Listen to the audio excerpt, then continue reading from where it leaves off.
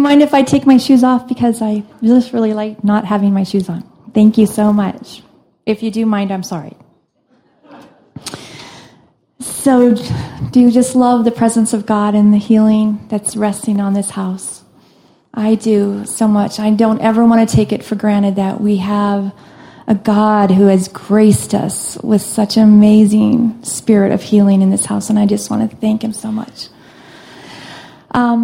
This morning I get to talk about ministry, which is really close to my heart, so I'm very excited about that. And I want to take us through what ministry has looked like from where we came from and where we are now and where we're headed. Is that going to be okay with y'all? Okay. So let me pray. Father, I just thank you so much for the revelation and the clarity that you are pouring out, not just here, but all over the world. And I just thank you for your people, that we would grab hold of that which you took hold of us for, that we would see the truth of who we are in you. Father, would you just come and anoint me with your spirit and the things you want to say this morning. In Jesus' name, amen. I've been here a long time, over 22 years. And when I first came, I sat back just like many of you in the very back, and I used to cry through all of worship. Just cry, and get healed. And I just kind of navigated into the inner healing that we had in the house at the time. It was a model called Elijah House. It was founded by John and Paula Sanford.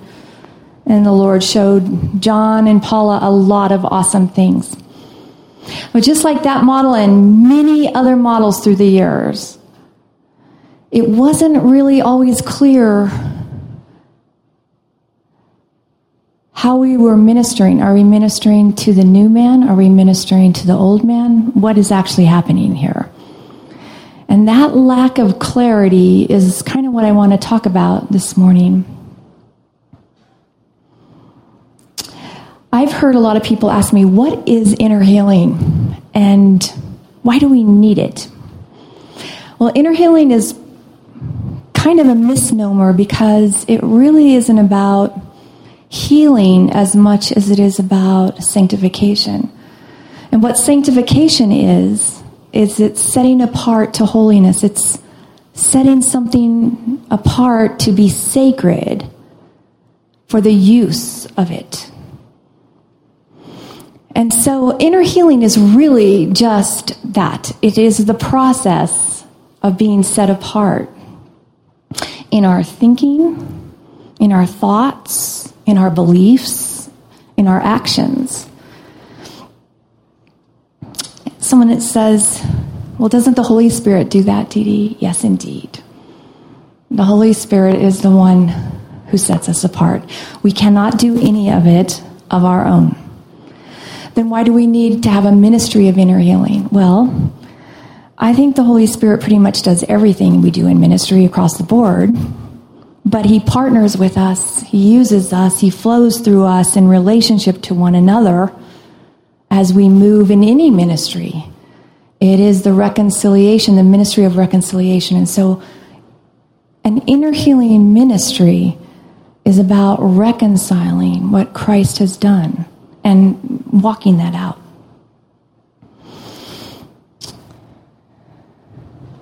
You know, we used to have one-on-one counseling here. We didn't call it counseling, it was prayer ministry. And we had a year-long wait for people to get in. Now, if you're in crisis, I'm sorry, but about next year at this time, we can fit you in. It was extremely dysfunctional. But that's how many people were in need of it. And that's what the capacity we had to fit them in. And Carla Danke would head the prayer ministers and get them all. We have an awesome team of freedom warriors, prayer warriors.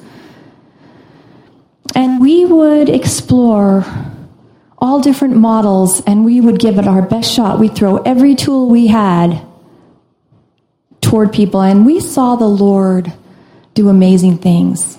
A prayer session is when you sit down and you ask people different questions and you're listening to what the Holy Spirit is saying. And then you just kind of ask the questions until the lights come on and the Holy Spirit connects the dots internally.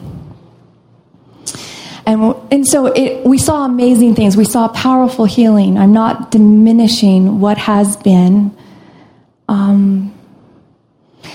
We saw powerful healing because when we first believe, we're born again and we have an incorruptible seed in us, and that spirit man is going to resonate with what the Holy Spirit is saying, no matter what. But there was a fuzziness about how we go about doing this transformation thing. It had to do with what is the old man and what is the new man. So where in our hearts do we identify with the old man? And where in our hearts do we identify with the new man? Let me just read Ephesians 4. I'm going to read a lot of scripture this morning, so I just hope you just hang in there with me. It's really important that we see what the scripture has to say over what I'm talking about. Ephesians 4:17 through 24 says, This I say, therefore, and testify in the Lord, that you should no longer walk as the rest of the Gentiles walk in the futility of their mind, having their understanding darkened, being alienated from the life of God, because of the ignorance that is in them, because of the blindness of their heart, who being past feeling have given themselves over to lewdness, to work all uncleanness in greediness.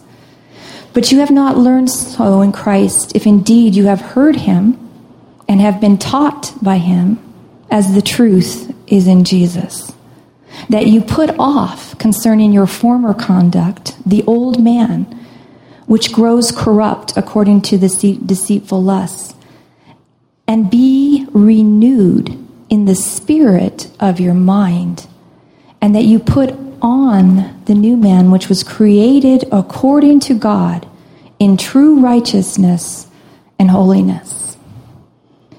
So the old man versus the new man. Is it something like we used to have a stony heart and now God's given us a heart of flesh that's pliable and workable? Yes. Is it the old sin nature in us? Yes. Is it the way we have habitual patterns of thinking about things? Yes. So then the new man is this new heart that's pliable, that's created in God, perfect, holy. According to God, it's been created. And this is what we get to put on. So when I just read that scripture, I'm just wondering if what comes up in any of us is, I need to try harder to be good, because I got to put that dang thing on. Because if anything comes up in you that says, I just need to be more willful, I need to make better decisions, I need to do this, then we are still in the blurriness of what we're talking about. It is by grace and empowered by the Spirit that we do this. And if we think we can do it of our own, then we're still in a veiled cloud. And that's why we haven't gotten a lot of traction with inner healing. There's been incredible things. I have so many awesome stories to tell you. And again, I am not diminishing where we've come from. But I know there's something more. I had a dream once, and there was a scroll that came and unfolded, and it said, "Jet us to a place of perfect." That's not my kind of language. I don't use that language. There was writing that unfolded as I had it, and I didn't know what it was. 3 months later, I had another dream. It said exclusively for 411. I didn't know what any of that was. when I was seeking the Lord about it. And I was late to a conference in the shower, and I said, just give me the 411. What is the 411? And immediately Ephesians came into my mind. Well, that's interesting. If you've ever read Ephesians 4:11. Because it is the equipping of the saints for the work of ministry until we all attain to one faith and one spirit, to a perfect man. So I've just had these little things in my spirit all along, trying to see through the veil. What are we talking about here?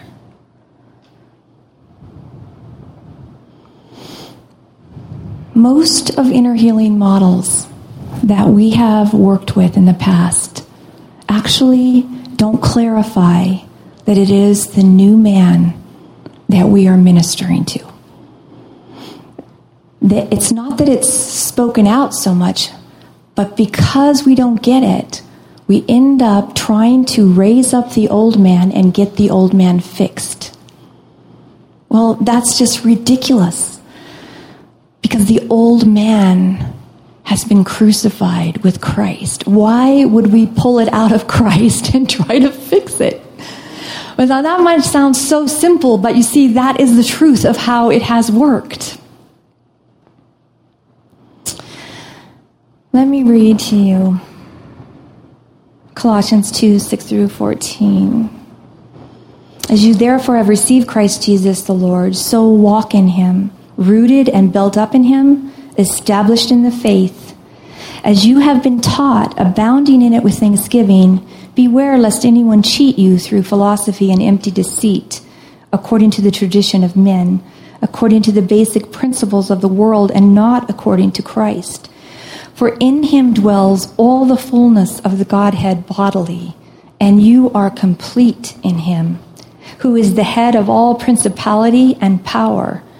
In him you were also circumcised with the circumcision made without hands, by putting off the body of the sins of the flesh, by the circumcision of Christ, buried with him in baptism, in which you were also raised with him through faith in the working of God, who raised him from the dead.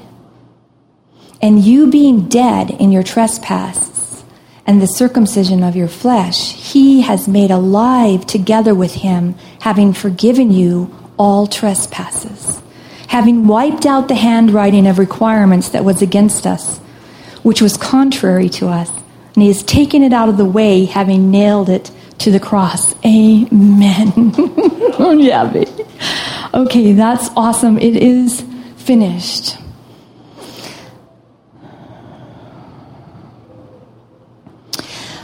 We can say that we understand that it is finished and then go about living our lives as if it were not. I think this is really just common. Or we get it in some area of our life, and then lo and behold, we don't get it in others. This is the ministry of inner healing. It's really the ministry of our heart, believing what God says is true. Internally. Let's look at Romans 6:5-12. For if we have been united together in the likeness of his death, certainly we also shall be in the likeness of his resurrection, knowing this, that our old man was crucified with him, that the body of sin might be done away with, that we should no longer be slaves of sin. For he who has died has been freed from sin. Now, if we died with Christ, we believe that we shall also live with him, knowing that Christ, having been raised from the dead, dies no more. Death no longer has dominion over him. For the death that he died to sin once for all. But the life that he lives to God. Likewise, you also reckon yourselves to be dead indeed to sin, but alive to God in Christ Jesus our Lord. Therefore, do not let sin reign in your mortal body, that you should obey its lusts. Okay, now, when we read that scripture, yes, I know this. But what I want to ask and what I want to visit is, have we reckoned the issues that are growing in our lives where we see brokenness or where we struggle? Have we reckoned that crucified with Christ? Have we identified that issue in Christ on the cross, baptized into his death, and identified it there? In the midst of this inner healing time, I had this dream, and I had a dream that I was sitting at the feet of Abraham Lincoln, and he says to me, knowing about something, or someone, rather, is not the same as knowing them. See, at the time, the Lord was trying to help me sign language with me. It's not about what you know about. It's what you experientially know. And so if we have not experientially reckoned our sin as dead in Christ, experientially feeling and identifying that, then we just know about reckoning sin as dead. And we go about our lives as if we've done it when we haven't. Because it is dead. It's dead. The issue is our habit of thinking. This morning, Bob was telling me about driving his tractor, and if he turns the tractor around, now all the controls are backwards. So if you have a habit of moving and then you change it, But we just go through life, we brush our teeth, and we go through all these things we have habits for, and they're awesome, and they work for us, and it's great. And then we have habits that we just go through life, and it's not great, because they cloud us to what has been already given. So let's look at contrasting these ways of ministry. If we're going to clarify that when we think about moving our thoughts, moving our beliefs into a place that is sanctified, aligned with God in perfection, what does that look like? If we don't understand it experientially, we're going to be doing what Paul talked about with the Galatians, where he said, "You foolish Galatians, who has bewitched you? You started in the spirit, but then you ended in the flesh." It's religion if we are not moving by the empowerment and the grace of the Spirit. So contrasting that, if I feel like God has said to me, "Dee Dee, I'm putting my finger on this issue in your life." Okay, God. Now I better start doing it right. That's not it. That's the issue that's in my habit of thinking that I'm trying to change in the old man. Not possible, you guys. That habit needs to be recognized, and identified as buried experientially. Let me just read 2 Corinthians. "For if the ministry of condemnation had glory, the ministry of righteousness exceeds much more in glory. For even what was made glorious had no glory in this respect, because of the glory that excels. For if what is passing away was glorious, what remains is much more glorious. Therefore, since we have such hope, we use great boldness of speech. Unlike Moses, who put a veil over his face so the children of Israel could not look steadily at the end of what was passing away, but their minds were blinded. For until this day, the same veil remains unlifted in the reading of the Old Testament, because the veil is taken away in Christ. But even to this day, when Moses is read, a veil lies on their heart. Nevertheless, when one turns to the Lord, the veil is taken away. Now the Spirit is the Lord is the Spirit, and where the Spirit of the Lord is, there is liberty. But we all, with unveiled face, beholding as in a mirror the glory of the Lord, are being transformed into the same image from glory to glory, just as by the Spirit of the Lord. Amen, amen, amen.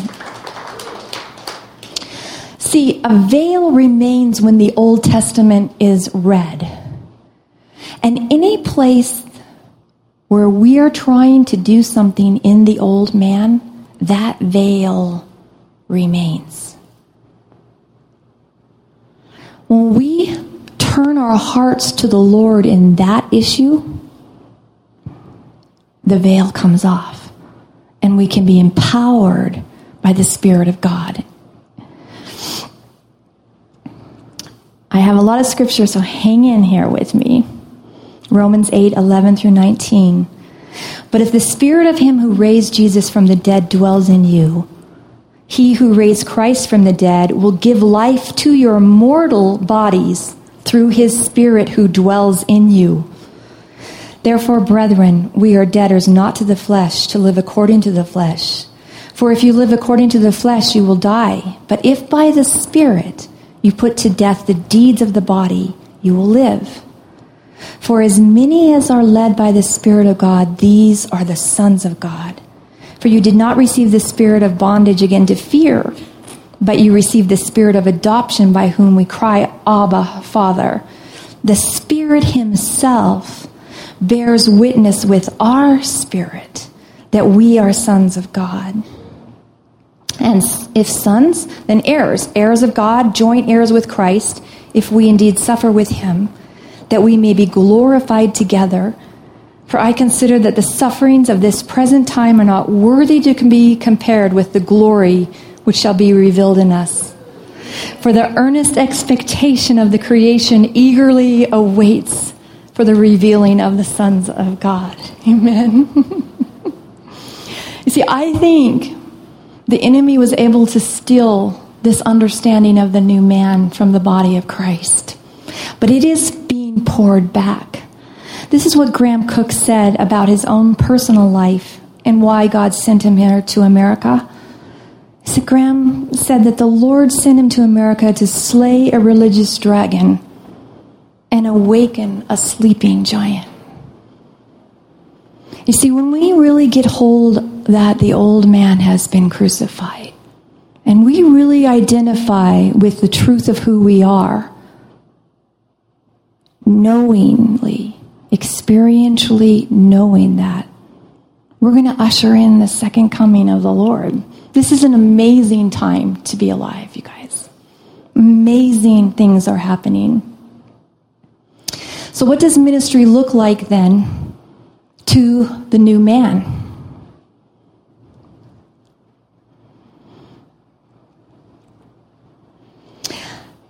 Some people that I've encountered who have the understanding of the finished work of the cross will move through different things, and when the Holy Spirit is highlighting something, they will say, it's finished, I don't need to deal with it, I'm just not going to deal with it.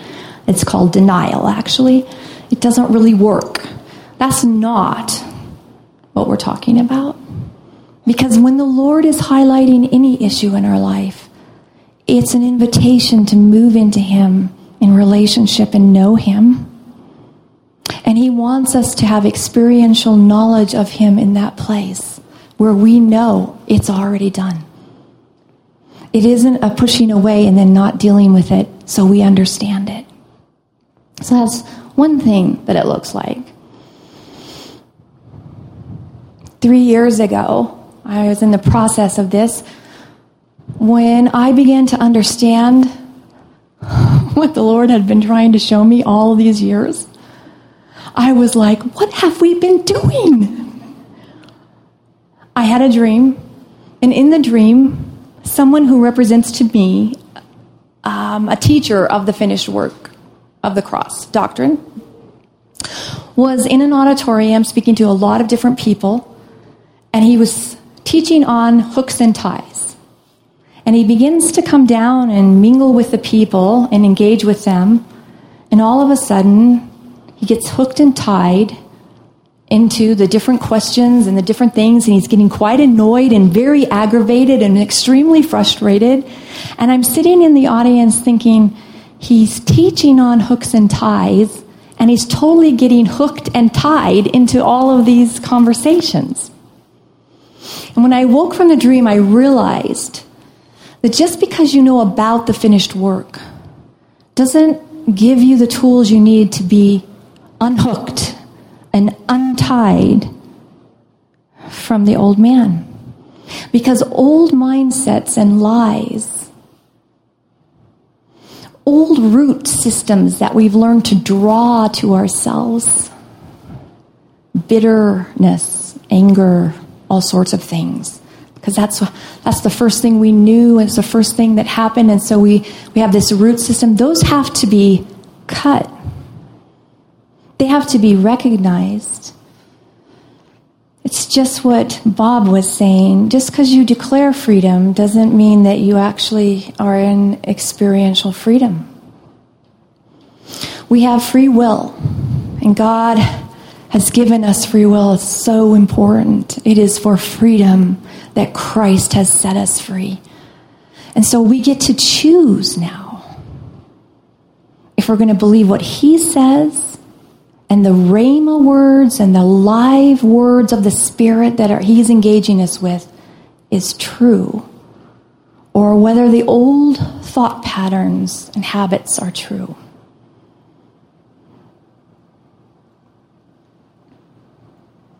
How do we put on the new man? What does it look like to put on the new man? You see, we've already been given the new man, but we are instructed to put it on. And that is this process of experientially knowing who we are in Christ. Those are kind of buzzwords, and when you say them, blah, blah, blah, blah, blah, they just go over us. I've heard it, I heard it, I heard it. But do we know who this new creation is in our hearts, individually? What it looks like is the first thing is we have to reckon what's dead and identify what's dead. Then the second thing is we have to know what is alive in Christ. And that looks like, what do you think of me, God? Who do you say I am? What are the scriptures that the Lord has spoken to you that light your heart? Do we focus on them? Oh, that's nice. It's focusing on what God has said, the scriptures that are very meaningful, the things that make your heart alive, the dreams that he's given you in the night where he showed you something and your heart leapt up. The dreams that you think and imagine as you're pondering what things could be like and your spirit can soar. Those are the things that we gaze upon, that we look at, that we pay attention to. Who are the characters in our history? Who are the characters in the Bible that you resonate with? These are all a piece of who you have been created in Christ.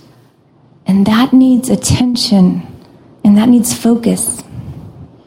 I want to tell you a story that's in Genesis 30. It's an awesome story. It's a story of Jacob and Laban. He'd worked for Laban for 14 years because Laban had tricked him into working for him. At the end of 14 years, the Lord came to him in a dream and he said, I have seen you, Jacob, and I've seen the injustice of what's happened.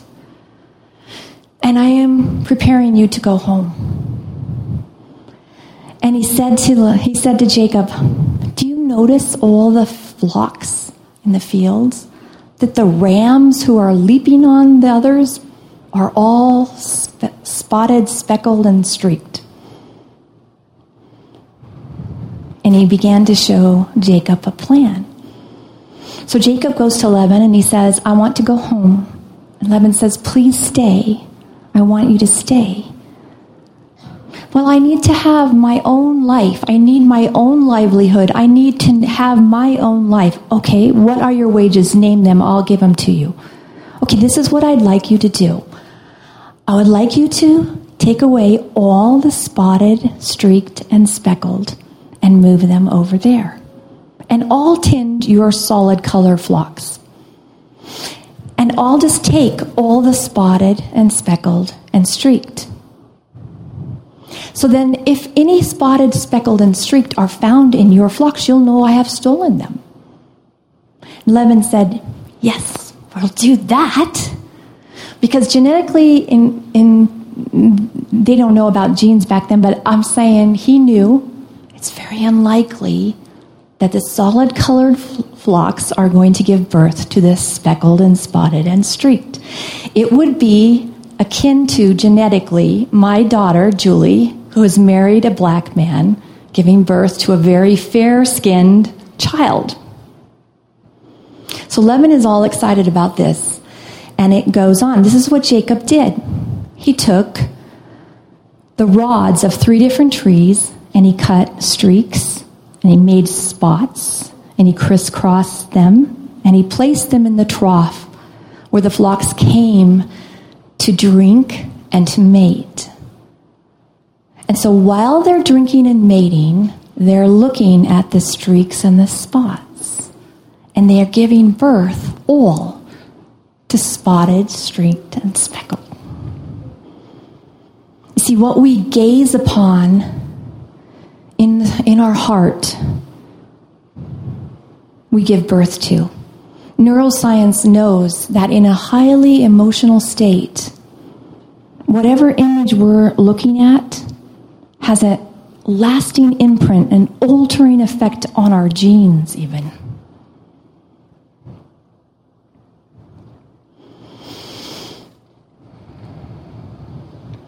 If we are seeing ourselves as broken and as missing the mark and inadequate, and that's what we gaze upon, that's what we ponder, that's all we see, then that's what we're going to give birth to.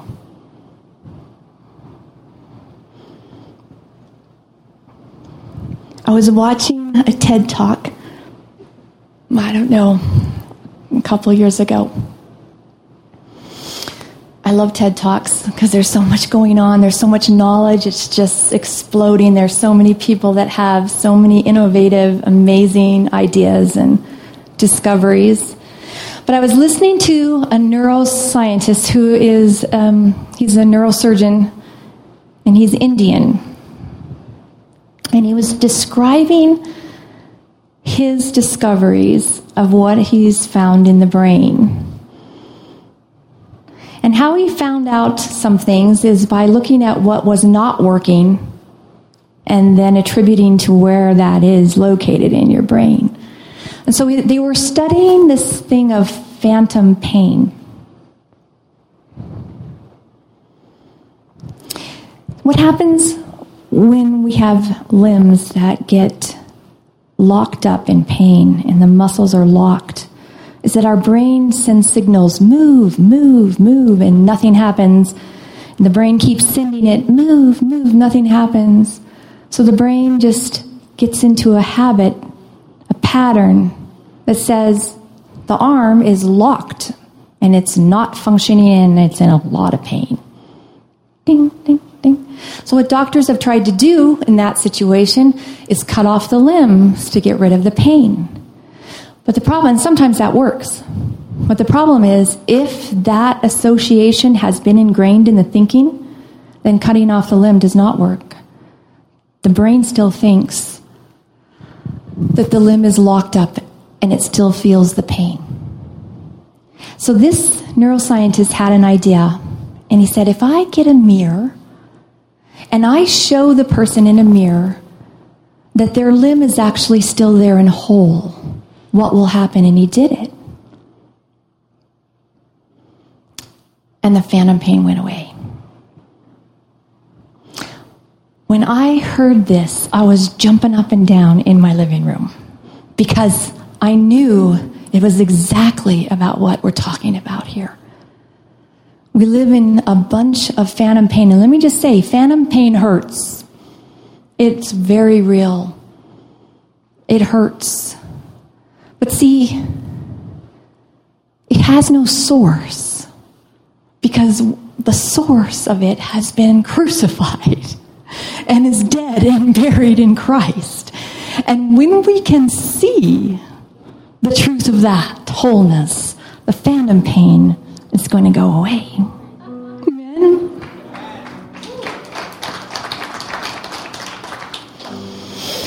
I have 2 grandsons who I love so much. Aiden Christopher is 5.5 years old, and we have a very, very special relationship. We play together, and we just enjoy each other all the days. And now I have a new grandson. His name is Trey. His real name is James Butler III, but we call him Trey for short. And he is so adorable. He had his first birthday yesterday. But a couple weeks ago, I was in the kitchen, and I was talking baby talk to beautiful Trey. And Aiden was sitting next to me, and he kind of just grabs my face, and he says, "Graham, look at me.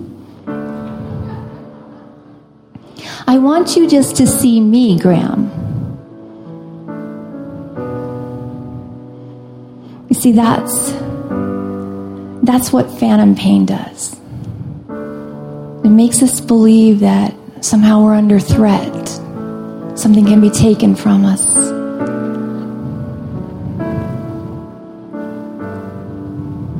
You see, I know in my heart there's nothing that Aiden could do that would make me stop loving him. But right there in that moment, I could see where he's missing an experiential knowledge of that. So I can tell him face to face, "Adie, your Graham loves you, and there's just nothing that's going to change that." And I can love Trey, and I can hold Trey in my heart and love him just like that favorite. He's my favorite without anything happen to you being my favorite.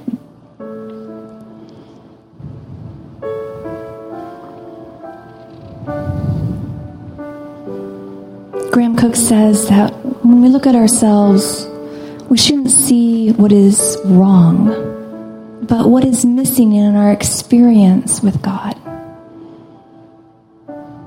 You see, Aiden will never experience anything except that my heart loves him.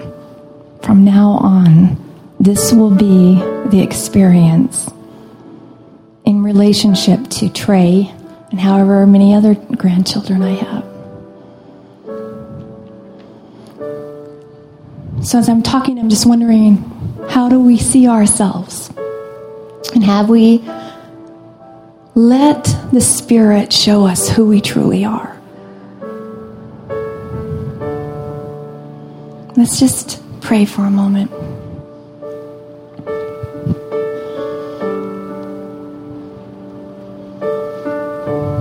Holy Spirit, I just welcome you to come, and anything that you're doing right now in each one of our lives, anything that you've placed your finger on in our lives to help us to see, to experience, to know how loved, how whole, how perfect we are. We just ask that you bring that to mind.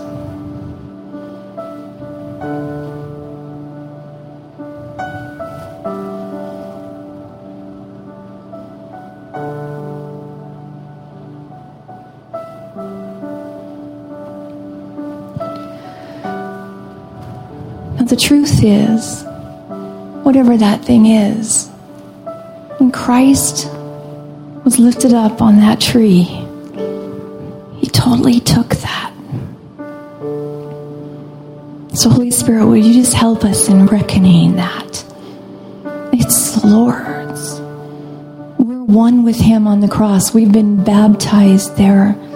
It is yours. It's not mine anymore. You took it from me. Praise you, Lord. Praise you, Lord. Praise you, Lord.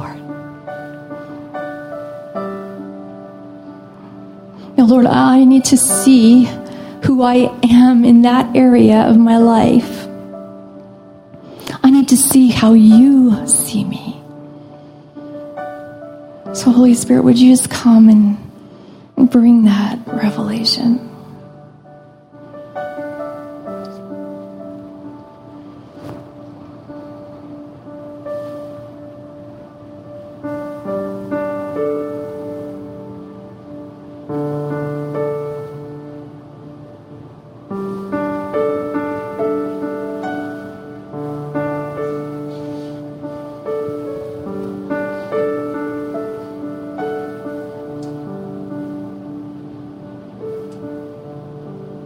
Thank you, Lord.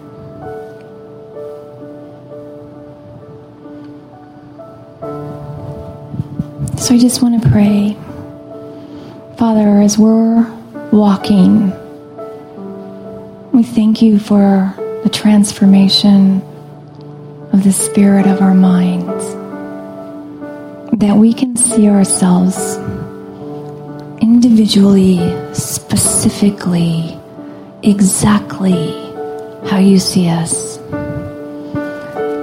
That you would remove the phantom pain that Jesus died to take from us. Thank you for the work of your Spirit. And Lord, would you empower and embrace us to take hold of what you show us and believe you. In Jesus' name, amen.